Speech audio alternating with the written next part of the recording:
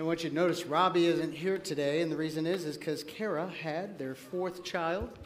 And so, isn't she cute? This is Elliot. She was born at 4:30 a.m. this morning. So when you have a chance, reach out to Robbie and Kara and tell them congratulations.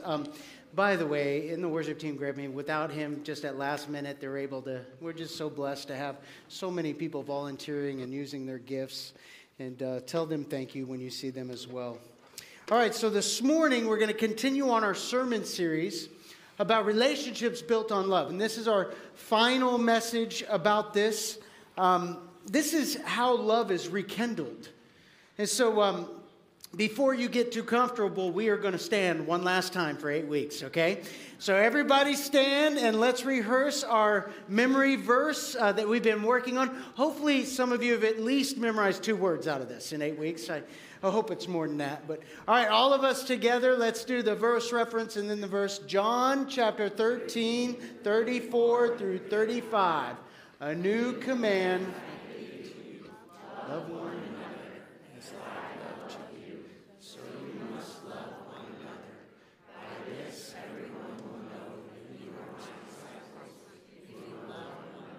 All right, thank you. You may be seated. Love. Last week, as we were bringing this series to conclusion, I shared with you that love is very possible to harden over time. Matter of fact, many of you have experienced that. I know I have. That sometimes we used to serve, we used to minister to people, we used to have people in our houses, and then we got hurt. Something happened. And we closed our heart off to people. We no longer take the risk to serve, no longer take the risk to open up our houses. Whatever that may look like, over time, our hearts, if we're not careful, can be hardened. And physically, in the physical world, medical professionals will tell you that there is something called hardness of arteries. Atherosclerosis is the hardening of our arteries, and that happens by fatty deposits and high cholesterol and, honestly, age. Our arteries aren't as elastic as they used to be, and so what happens is they get clogged, but I've got good news for you. There's solutions. You could be like a bunny and eat vegetable. I'm kidding. That good, diet's a solution, right? Medical professionals will, yeah, diet helps, and then you could do a bypass. Like, no one's signing up for that anytime soon, but a bypass would help. Or an angioplasty. You could have a balloon put in your artery and expand it. I mean, there's many different ways to solve a hard heart in a physical sense. But there's a spiritual hard heart too. Over time, when we get hurt, we spiritually can become hard. And when that happens, God gives us a solution. We can rekindle the love in our heart when it's been hardened. This week we're going to look at a section of Scripture where Jesus has been invited to a Pharisee's house. Simon the Pharisee has invited him to eat there. And in this encounter, we're going to see a woman who is going to come to Jesus' feet and start crying and wiping his feet with her hair and then anointing it with oil. And in this section of Scripture, we're going to see why the Pharisee Simon doesn't love as he should, which is going to positively show us how love is developed. And we're going to see why the woman actually loves Jesus so much. In this story, we're going to answer this one question: how does God rekindle our love for Him and others? How does God rekindle our love for Him and others? Please turn to Luke chapter 7. Luke chapter 7, verse 36 through 47. Very familiar passage with you, or for you this morning. How does God rekindle our love for Himself and others? God teaches us to trust His power to change people. The root of being able to love others exists within faith. These three remain, Paul says in 1 Corinthians chapter 13. Faith, hope, and love. You see, faith and love are linked together. You can't love unless you take a risk. You can't love unless you believe God can change people. And here we see that the Pharisee doesn't believe God can change people. At least the way he acts is betraying he doesn't believe it. Have you ever watched one of my favorite cartoons as a kid, Winnie the Pooh? Have you ever been an adult, your kid's left, and you're still watching Winnie the Pooh? Okay, don't answer that one. One character on the Winnie the Pooh is really funny to me because he represents so many of us well. His name is Eeyore. And Eeyore is a donkey, and he is what color? Gray. Because gray symbolizes clouds, gloominess. How many can rate that in Alaska? And Eeyore has a tail that keeps falling off. And Eeyore, I don't know if you realize this or not, but almost every episode Eeyore is in, his house is destroyed and they have to rebuild it. And he walks around like this with his head down all the time. Matter of fact, there's this one episode that Piglet comes by. Piglet, it's like kind of like Tigger. He's happy-go-lucky, jovial guy. He comes by and says, "Good morning, Eeyore." And Eeyore with his head down goes, "I suppose it's a good morning for some." This is Eeyore. Eeyore never has anything positive to say or look at.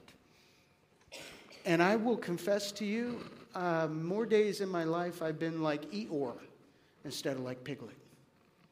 I've been Eeyore more than I've been Tigger or Christopher Robin. This idea that everything we see is negative. And I honestly think that certain personalities gravitate to this more. And mine certainly looks for, okay, where's the catch? Okay, what's the hook? Okay, where's the bottom going to fall out here? And I think that this is what the Pharisee looks at. And because of it, he isn't able to love like God wants him to love. Notice what happens here in these verses. Verse 36 through 37, we find out why the Pharisee doesn't believe God can change things. Look at what it says. When one of the Pharisees invited Jesus to have dinner with him, he went to the Pharisee's house and reclined at the table. A woman in that town who lived a sinful life learned that Jesus was eating at the Pharisee's house. So she came there with an alabaster jar of perfume, and as she stood behind him at his feet weeping, she began to wet his feet with her tears. Then she wiped them with her hair, kissed them, and poured perfume on them. When the Pharisee who had invited him saw this, he said to himself, "If this man were a prophet, he would know who is touching him and what kind of woman she is, that she is a sinner." I want you to notice what the Pharisee sees here. He sees this woman who comes to wash Jesus' feet. She's crying, obviously. Jesus has obviously impacted her life over the last few days. Now, this isn't like just this woman shows up and starts crying. I mean, she's interacted with Jesus somewhere along the way. She's broken. She's crying. And what does the Pharisee automatically do? He automatically looks at Jesus to judge him and delegitimize him. You see, he isn't interested in why she's crying. He could care less what she's doing. What he cares about is he doesn't believe Jesus in the first place. Now, that's interesting. The reason why that's interesting is because a day before this, we find out in chapter 7, verse 1, a day before this, Jesus is in a town right next door called Nain. And in the town of Nain, there's this funeral processional. And there's this boy who is being led out. He's dead. He's being led out in the funeral processional. And Jesus goes up to him, touches him, and he awakens from the dead. Now, have you ever been in a public place where there was a funeral and all of a sudden the person came back to life? Okay. If you were in such a situation, how many people would you tell? Mm-hmm. And this Pharisee knows Jesus rose a boy from the dead yesterday. And he's looking at him, and what's he saying? If he were a prophet, he wouldn't allow her to touch him. What in the world is that? Like, really, think about this. I'm like, wait a minute. Okay, I try to put myself in this Pharisee. I'm like, this Pharisee's shoes. I was like, would I do the same thing? Because what is he doing really? He's not believing what he's heard.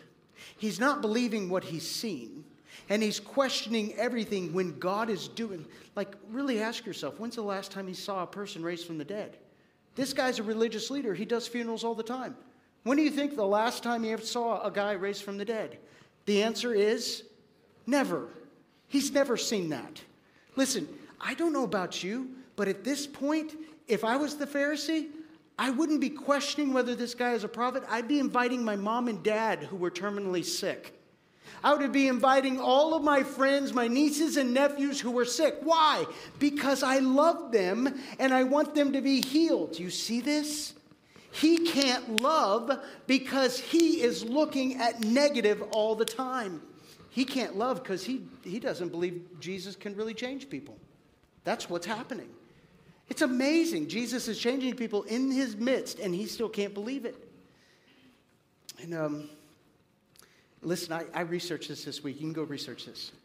In 4 Gospels, Matthew, Mark, Luke, and John, in 3 years, over 4 Gospels, we never once see the Pharisees bring anyone to Jesus to be healed, although they are the pastors of the day. Actually, we do see them bring one.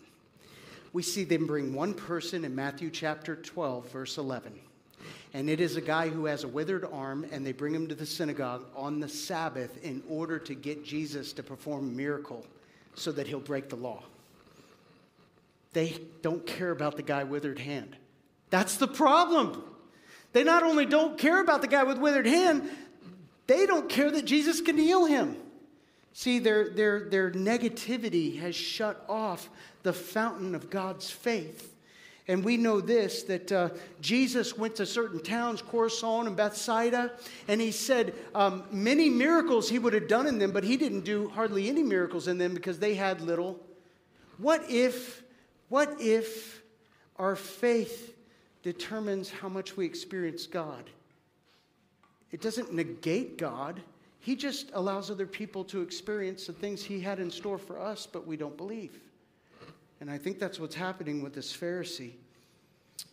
John Bassanio was a pastor of First Baptist Church in Houston, Texas, for a long time.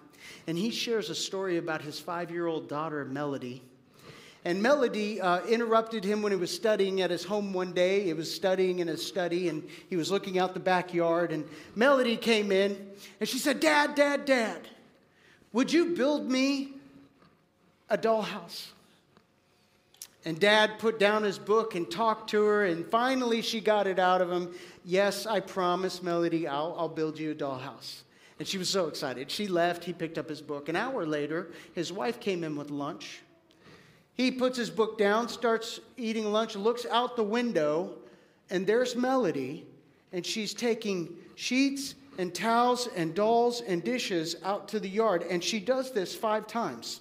She takes all this stuff and puts it out in the yard in a big heap. And he looks at his wife and he says, "What is Melody Jane doing?" And she goes, "Oh, well, her father promised to build her a dollhouse, and she is getting prepared for it." And he said, "It hit me like an atom bomb between the eyes. I put down my book and I went to the lumber store and bought wood." And I want to tell you why he did it. Listen to what he says. He says, "Now, why did I respond? Because I wanted to? No. Because she deserved it? No. Her daddy gave his word, and she believed it and acted upon it. And when I saw her faith, nothing could keep me from carrying out my word." And is this not just like our Heavenly Father? He says, "Ask and it will be answered. Seek and you will find. Knock and the door will be opened." And if God asks us to pray for our neighbors, to pray for each other continually, if God asks us to give generously, if God asks us to serve, then that means He must want to use us in faith to love other people. Generosity is not generosity unless it benefits others. Serving is not serving unless it benefits others. Everything we do is for the well-being of others. And when we do that, God supernaturally shows up. But I'm going to tell you right now, if you don't believe God can change people, you'll never pray for your neighbor. If you don't believe God can change things by you serving, you'll never serve. If you don't believe that God can outgive you when you give, you'll never give. The truth is is that love only happens when we believe that God can change things. But notice this. There's a second thing this Pharisee's doing. He actually believes that sin is greater than God. That's interesting. He looks at the woman's sin and doesn't believe God is big enough to change it. I find this interesting. This woman, by the way, she's probably a prostitute. Matter of fact, most church fathers believe that this woman's a prostitute. And there's a couple of reasons why. Here's the first one.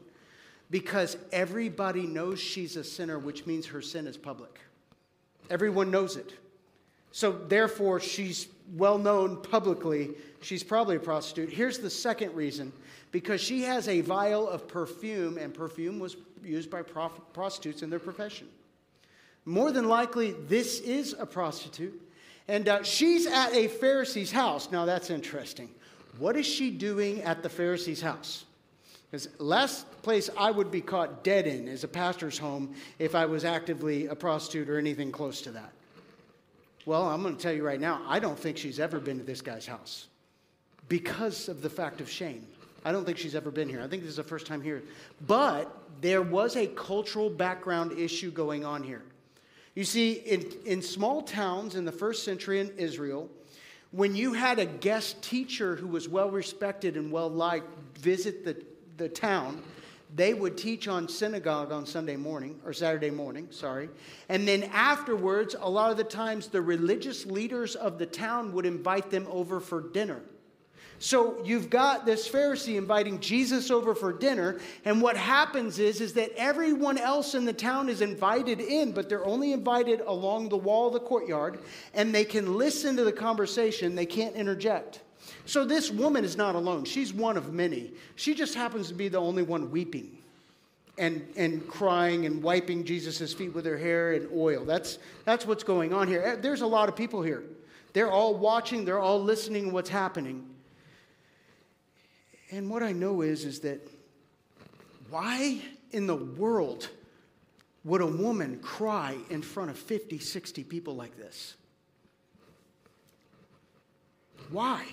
Has anyone gone to church in the last 5 years and seen someone weeping uncontrollably in the middle of the service because God has so broken them? How often does that happen? Is it a common phenomenon? No, this doesn't happen often. This woman has probably never set foot in this house because of shame. And she's openly crying. And she's taken a vial of perfume and broken. You know how much this vial of perfume costs? It cost a year's worth of wages. She is breaking a vial of perfume and pouring it out on Jesus. This perfume was for her labor. She is basically saying, I'm done with the labor. I'm done with the prostitution. And what does the Pharisee do? He looks at her and says, she's a sinner. Wait a minute. Stop, bro. Stop. Wait, hold on. Wait. Did you not notice what she's doing? She's repenting. She's coming out of it. No one else is, but he doesn't care. He's judging her by her sin, which means he believes her sin's greater than God's ability to change her. And what if we focus so much on other people's sin that we don't see what God is doing within them? I'm going to tell you right now, we can nitpick each other. You ever seen chickens? Chickens are nasty. We've got chickens. They are nasty people. Animals. Birds. Raptors. They're nasty. If they don't have something to do, you know what they do?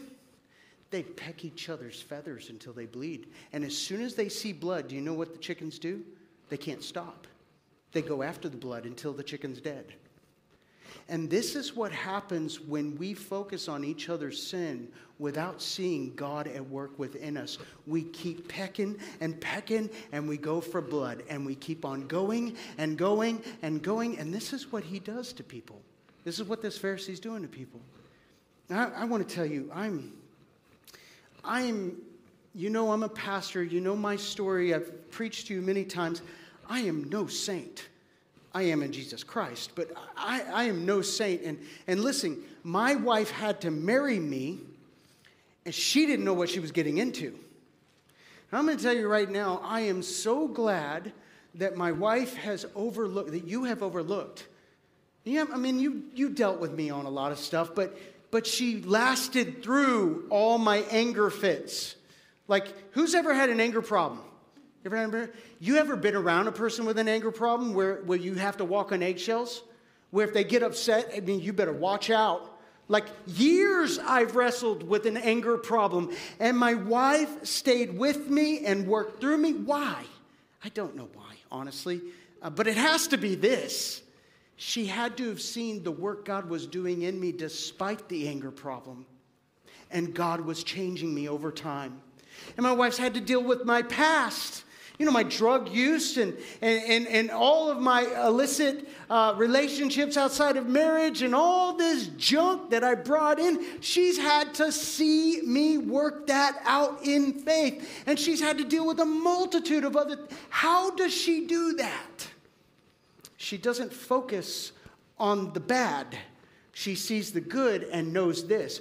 God is still at work in my husband.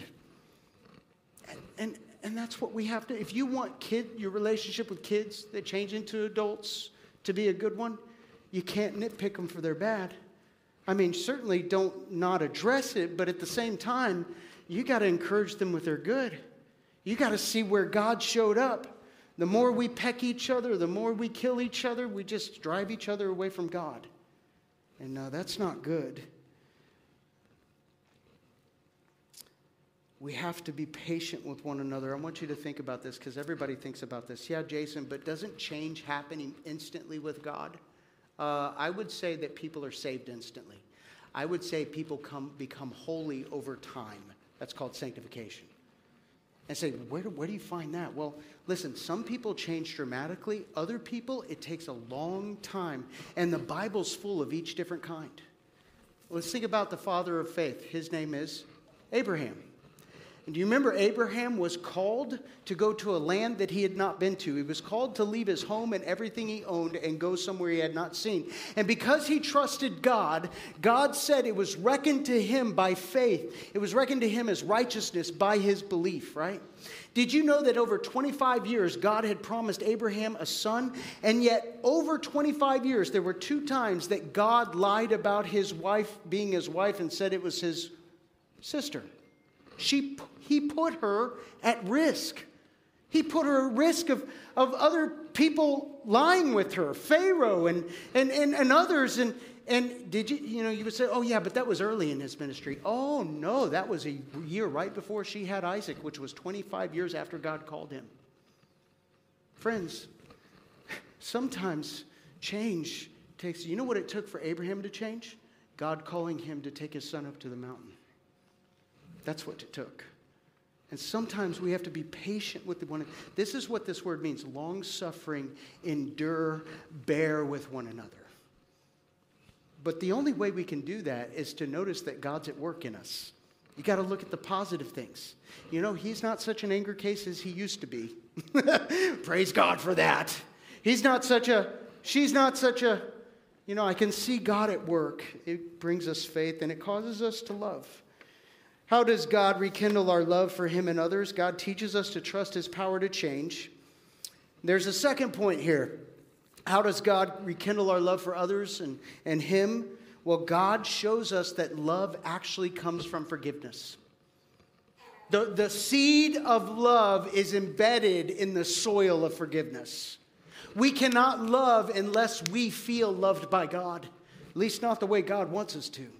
Notice what happens here. Jesus is now going to confront Simon because Jesus is a prophet. He does know what Simon is thinking, even though Simon isn't saying anything out loud. He's reading his mind. And so Jesus is going to tell a parable in order to prove the point that forgiveness is the seedbed of love. Notice what he says here in verse 40 through 47. Jesus answered him, Simon, I have something to tell you. Tell me, teacher, he said. 2 people owed money to a certain moneylender. One owed him 500 denarii and the other one 50. Neither of them had the money to pay him back, so he forgave the debts of both. Now, which of them will love him more?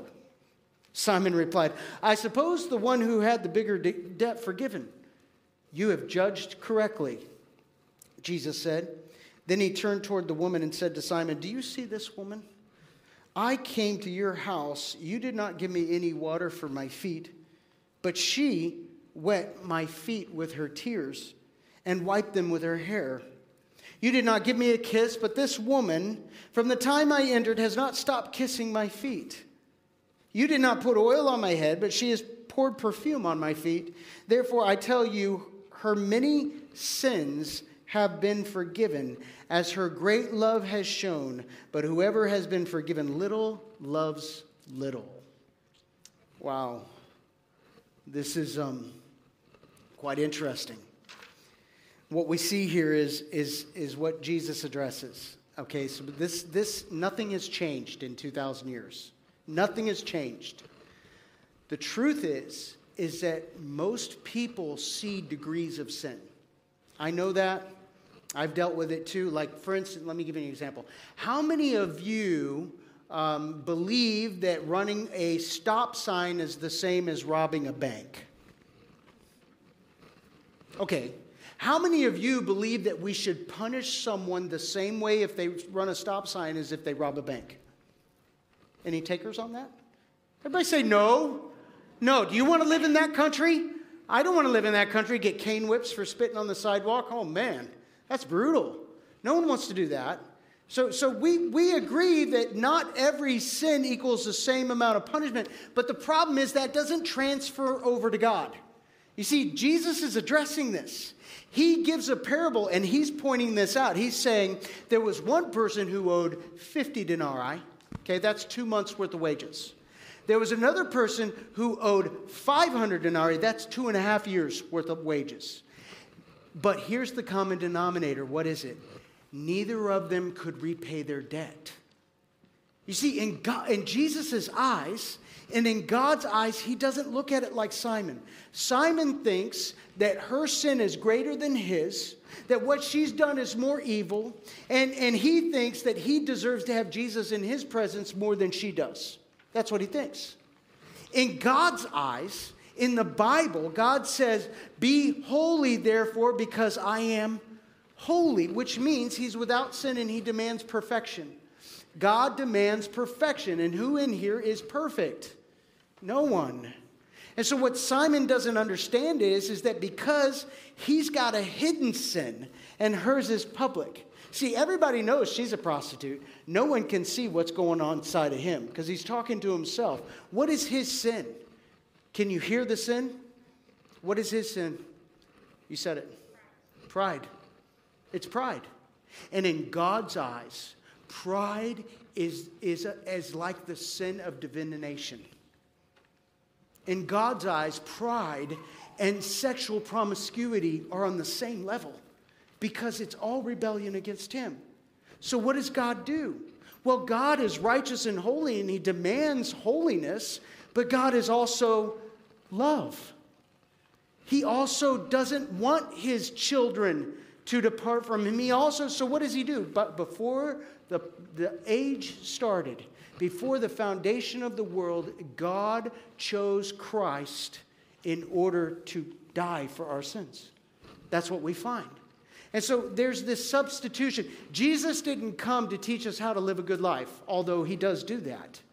Jesus didn't come just as an example of how to live. Jesus came to take our place from God's wrath. That's clearly taught in Scripture. You remember in the Garden of Gethsemane? In the Garden of Gethsemane, right before Jesus is betrayed, right before he goes to the cross, he's praying to God and he's weeping. It says in the text that he's got blood. He's like so stressed, he's got blood running down his face. He's crying blood. And listen to the words he says. He says, Father, if it is your will, may this cup pass from me. And he says, not my will, but your will. Right? Have you ever asked yourself, what is the cup? When you look at it in Scripture, in Isaiah, in Revelation, and all over Scripture, the cup is the cup of God's wrath. Jesus is praying that the wrath of his Father doesn't come upon him. And it's already there. That's why he's sweating blood. And when he's on the cross, he says, my Father, why have you He is taking the wrath of God in our place. And this is all over Scripture, by the way. This is 2 Corinthians chapter 5:21. God made him who knew no sin to become sin for us so that we might become the righteousness of God. So Jesus took our sin, even though he never committed sin. He put on the cross and God crucified him to pay for us. Or how about this? Isaiah chapter 53, verse 5 through 6. He was pierced for our transgressions. He was crushed for our iniquities. Put your name in there, folks. Listen, he was pierced for Jason's transgressions. He was pierced for Jason's iniquities. The punishment that brought us, Jason, peace was on him. By his wounds, Jason was healed. We all, like sheep, have gone astray. Each one of us have turned on our own way, and the Lord has laid on him the iniquity of Jason. That's heavy, but it's light. Come to me, all you who are heavy and burdened, and I will give you rest. What is his rest? It's freedom. Total freedom from your sins. He paid the price. You don't have to worry about it anymore. All you have to do is believe. All you have to do is believe. Now, I want to get to the point here of how forgiveness does this. We're going to see this really. There's 3 ways that forgiveness leads to greater love, which we see in this passage, okay? So bear with me. Here's the first one. Because forgiveness produces love, okay? Forgiveness frees us to love ourselves, which frees us to love others. Now that sounds selfish, doesn't it? But it's not. You see, there are a lot of us who won't forgive ourselves. We'll forgive others, but we won't forgive ourselves. And we walk around angry. You ever heard that term, a monkey on your back? A lot of times we use that term for drug use or whatever. Someone's got this addiction they can't put down. Did you know there's monkeys on the back called unforgiveness, mainly of ourselves? That we can't forgive ourselves, so we walk around angry all day, thinking that we need to earn something with God. See, God calls us to live a good life not to pay for what we did. God calls us to live a good life because we understand what Jesus did. And there's a radical difference there. By the way, there was a book by a Christian counselor, professional Christian counselor named David Seamands. It's called Healing for Damaged Emotions. He talks about a young pastor who came to him who was having trouble in his marriage. And he talks about how he dealt with an unforgiveness issue that was of himself. Notice what he says in this book. He said, I had already talked privately with his wife. She was a fine person, attractive, warm, affectionate, and loving, and totally supportive of him in ministry. But he was continually criticizing her, scapegoating her. Everything she did was wrong. He was sarcastic and demanding and withdrew from her advances, rejecting her love and affection. Slowly but surely it began to dawn on him he was destroying their marriage. Then he realized that in his weekend pastorate he was hurting people through sermons which were extensively, extremely harsh and judgmental. Finally, in his desperation, he came to see me. At the beginning of the counseling, he acted like a real man and blamed everything on his wife. But after a while, when he became honest, the painful root of the matter came to light. When he was in the armed forces in Korea, he spent 2 weeks of R&R in Japan during that leave, walking alone in the streets of Tokyo, feeling empty and alone, he succumbed to temptation and visited a house of ill repute 3 times. He had never been able to forgive himself. He had sought forgiveness with God in his head, but not his heart, but not his heart. And the guilt plagued him. He had never shared this with anyone, especially his fiancée, whom he came home and later married and is now his wife. He couldn't forgive himself for what he had done and to her, so he couldn't accept her freely offered affection and love. He felt he had no right to be happy. As A.W. Tozer put it, the young minister was living in the perpetual penance of regret. The counselor continued in his book. How beautiful it was to see him receive full, free forgiveness from God, and then from his wife, and perhaps best of all, from himself. I'm telling you, a lot of people are walking around angry and it has nothing to do with anyone other than they can't forgive themselves. But if Jesus forgives us, then it's a sin for us not to forgive ourselves. Second, forgiveness frees us to love without manipulation. It frees us to love without manipulation. Listen, I know this. There is a temptation when someone asks forgiveness of you to use what they've done wrong to you as leverage to make them pay and to get them to do what you wanted them to do. It's called spiritual manipulation. We use the brokenness of someone to subdue another to get them to do what we want them to do. That's spiritual manipulation. And some people are really good at it. I'm really good at that. And I have to be called on my stuff with that. And that's not forgiveness. See, forgiveness doesn't bring up the past of someone who's hurt us. Forgiveness doesn't. Notice it this way. When Jesus looks at the Pharisee, and then he looks at the woman. He says, you see this woman here? He's talking to the Pharisee, but he's looking at her. He said, you see this woman here? She came in here. And since she saw me, she's been weeping and wetting my feet. And you didn't give me any water to wash my feet. She's been drying my feet with her hair. And you didn't give me anything. She's been kissing my feet since I came. You didn't kiss me. She has anointed my feet with perfume. And you didn't even offer me olive oil. That is the literal text. And then he looks at her and he says, my daughter, your faith is forgiven you, or your faith has set you free. You are forgiven. Notice that Jesus doesn't say, my daughter, as soon as you go to every person at this table and cry on their feet and anoint them with oil, you'll be forgiven. He doesn't say, my daughter, as soon as you visit 100 years worth of sexual addiction recovery classes, you will be forgiven. He doesn't say, my daughter, as soon as you do these 100 different things, I'll trust you and forgive you. He forgives her immediately. And sometimes we use people in order to, and it's just wrong. There was once a kid, his name was Johnny. Johnny and his sister Sally were over at their grandparents' house. And they were visiting their grandparents for the summer. And Johnny had just gotten a slingshot for his birthday. And he went out to the woods to go practice his slingshot. And he missed everything he was aiming at.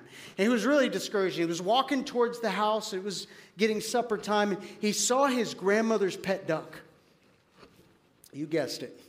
He said, I'm going to try to hit the duck. He took a BB, he aimed at the duck, hit him straight in the head, killed the duck, and he panicked. And he ran over the duck, and he got the duck, and he hid the duck underneath a pile of wood, and he looked around, and sure enough, Sally, his sister, had watched the whole thing. That night, he went in for dinner when they were called for dinner, and Grandma was done, and each of them had chores, and Sally's chore was to do the dishes. Grandma said, all right, Sally, come help me with the dishes. And Sally looked at Johnny and said, oh, no, Grandma. Johnny said he was going to do the dishes for me. And then she whispered at him, remember the duck. The next morning, they wake up, and Grandpa says, let's go fishing. And until breakfast time, and then Grandma says, oh, no, Sally, you need to stay with me. Remember, you said you would help do breakfast. And Sally goes, oh, don't worry about it, Grandma. Johnny said he would do it for me. And she looked over at him and said, remember the duck. And this went on and on like this for 4 days. Johnny was doing not only his chores, was doing Sarah's chores too. And finally he came to his grandma and just broke down. And he said, Grandma, I want you to know, I'm so sorry. I hit your duck and killed it with the slingshot. And Grandma got down on one knee and looked at Johnny in the eye and said, Johnny, I know. I saw the whole thing from my window. And I forgave you the minute that you killed it. But I am amazed how long it took you to come out from under the yoke of your sister. Sometimes we live there. Sometimes we're not free from the slavery of another because they don't grant us forgiveness, true forgiveness. And we need to not hold that over people because God has freely forgiven us. We're supposed to freely forgive. And here's the last thing. Forgiveness means, quite literally, we're supposed to forgive other people. We are required. Those who love it, or those who are forgiven, are the ones who love much. Those who are forgiven much love much. And how much have you been forgiven? I'll say all of it. All of it, guys. You've been forgiven all of it. It's not just you've been forgiven before you receive Christ. It's after you receive Christ and before he brings you to heaven. He forgive you for the past. By the way, when did Jesus die for you? Before or after you were born? So you confess that Jesus died for you before you even made a sin. And you confess that Jesus died for you even after you became a Christian and still sinned.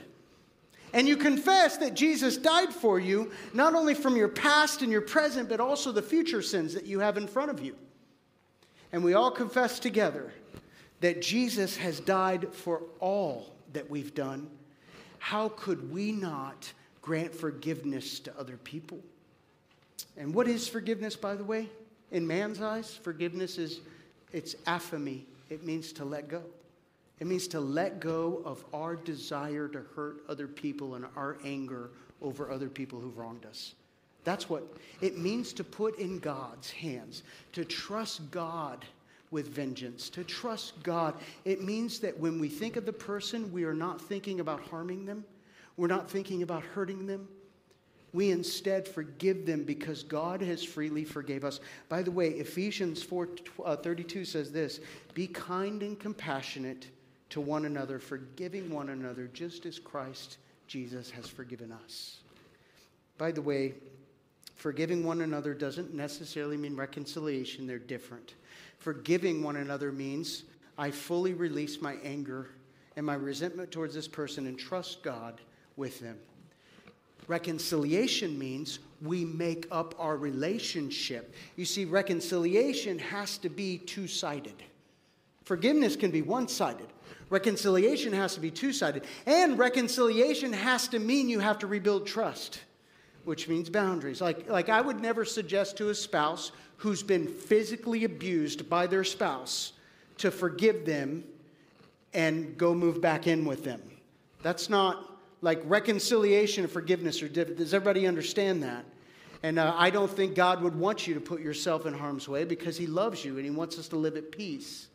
And so we have to be careful with that. However, I will say this. As Christians, we are supposed to aim for reconciliation. When we can, we are supposed to aim for reconciliation. That's 1 Corinthians chapter 5. We are supposed to be reconcilers. We're supposed to call people to reconcile themselves to God. I'll close with this illustration. There was a book by Pastor Charles Allen called The Miracle of Love, which is fitting for the series. He reports that when he was in 4th grade, one of his dad's best friends was the superintendent of his school district. And unfortunately, his dad and his best friend, the superintendent, had a falling out, and it was a big falling out. And the superintendent hated his dad. And one day, the superintendent did something to this little 4th grade boy that caused major distress in his life that he didn't deserve, all because of the relationship with his dad was broken. And so little Charles in 4th grade remembered this and held on to it for years. The family, the Allen family, they moved eventually. The superintendent stayed in that town. Fast forward 20 years, and Charles was in his first pastorate, in his first church. And there was an opening for superintendent in that town. And lo and behold, his old nemesis had come to town to apply for the superintendent job. And Charles immediately thought, you know what I'm going to do? I'm going to get even. I'm going to go tell all the board, because he knew all the board members. I'm going to tell them who this guy is, and surely he's not going to get the job. And he decided to get in his car. Listen to what he wrote. He said, I went out to get in my car and go see some of the board members, and suddenly it came over me what I was doing. Here I was out trying to represent Christ as a pastor who was nailed to the cross and died for my sins. And I'm carrying a grudge trying to nail someone else to the cross. That realization was a humiliating experience. I went back into my house, knelt by my bedside, and said, Lord, if you'll forgive me of this, I'll never be guilty of it again. Forgiveness. Forgiveness. Let's pray. Father, we thank you for this time together, Father, but I know, Lord, this is such a hard issue for us, but I pray that you would help us to let it go. That, Lord God, we would trust you. that, Father, you would rekindle love within us again by realizing that you have the power to change people, that we won't be negative and just define people by their sin, but instead look for the fruit that you have shown us in them. Lord God, I pray that you would just help us to learn how to love because we realize how much we've been forgiven. Help us not to use other people's sin against them as a way to manipulate them. Help us, Lord God, to freely forgive because you've forgiven us. And Lord, help us to forgive ourselves, for we know that you've paid the ultimate price. And there's nothing we can do to give anything back to you. So we pray, Lord God, that you would help us to rejoice and have joy.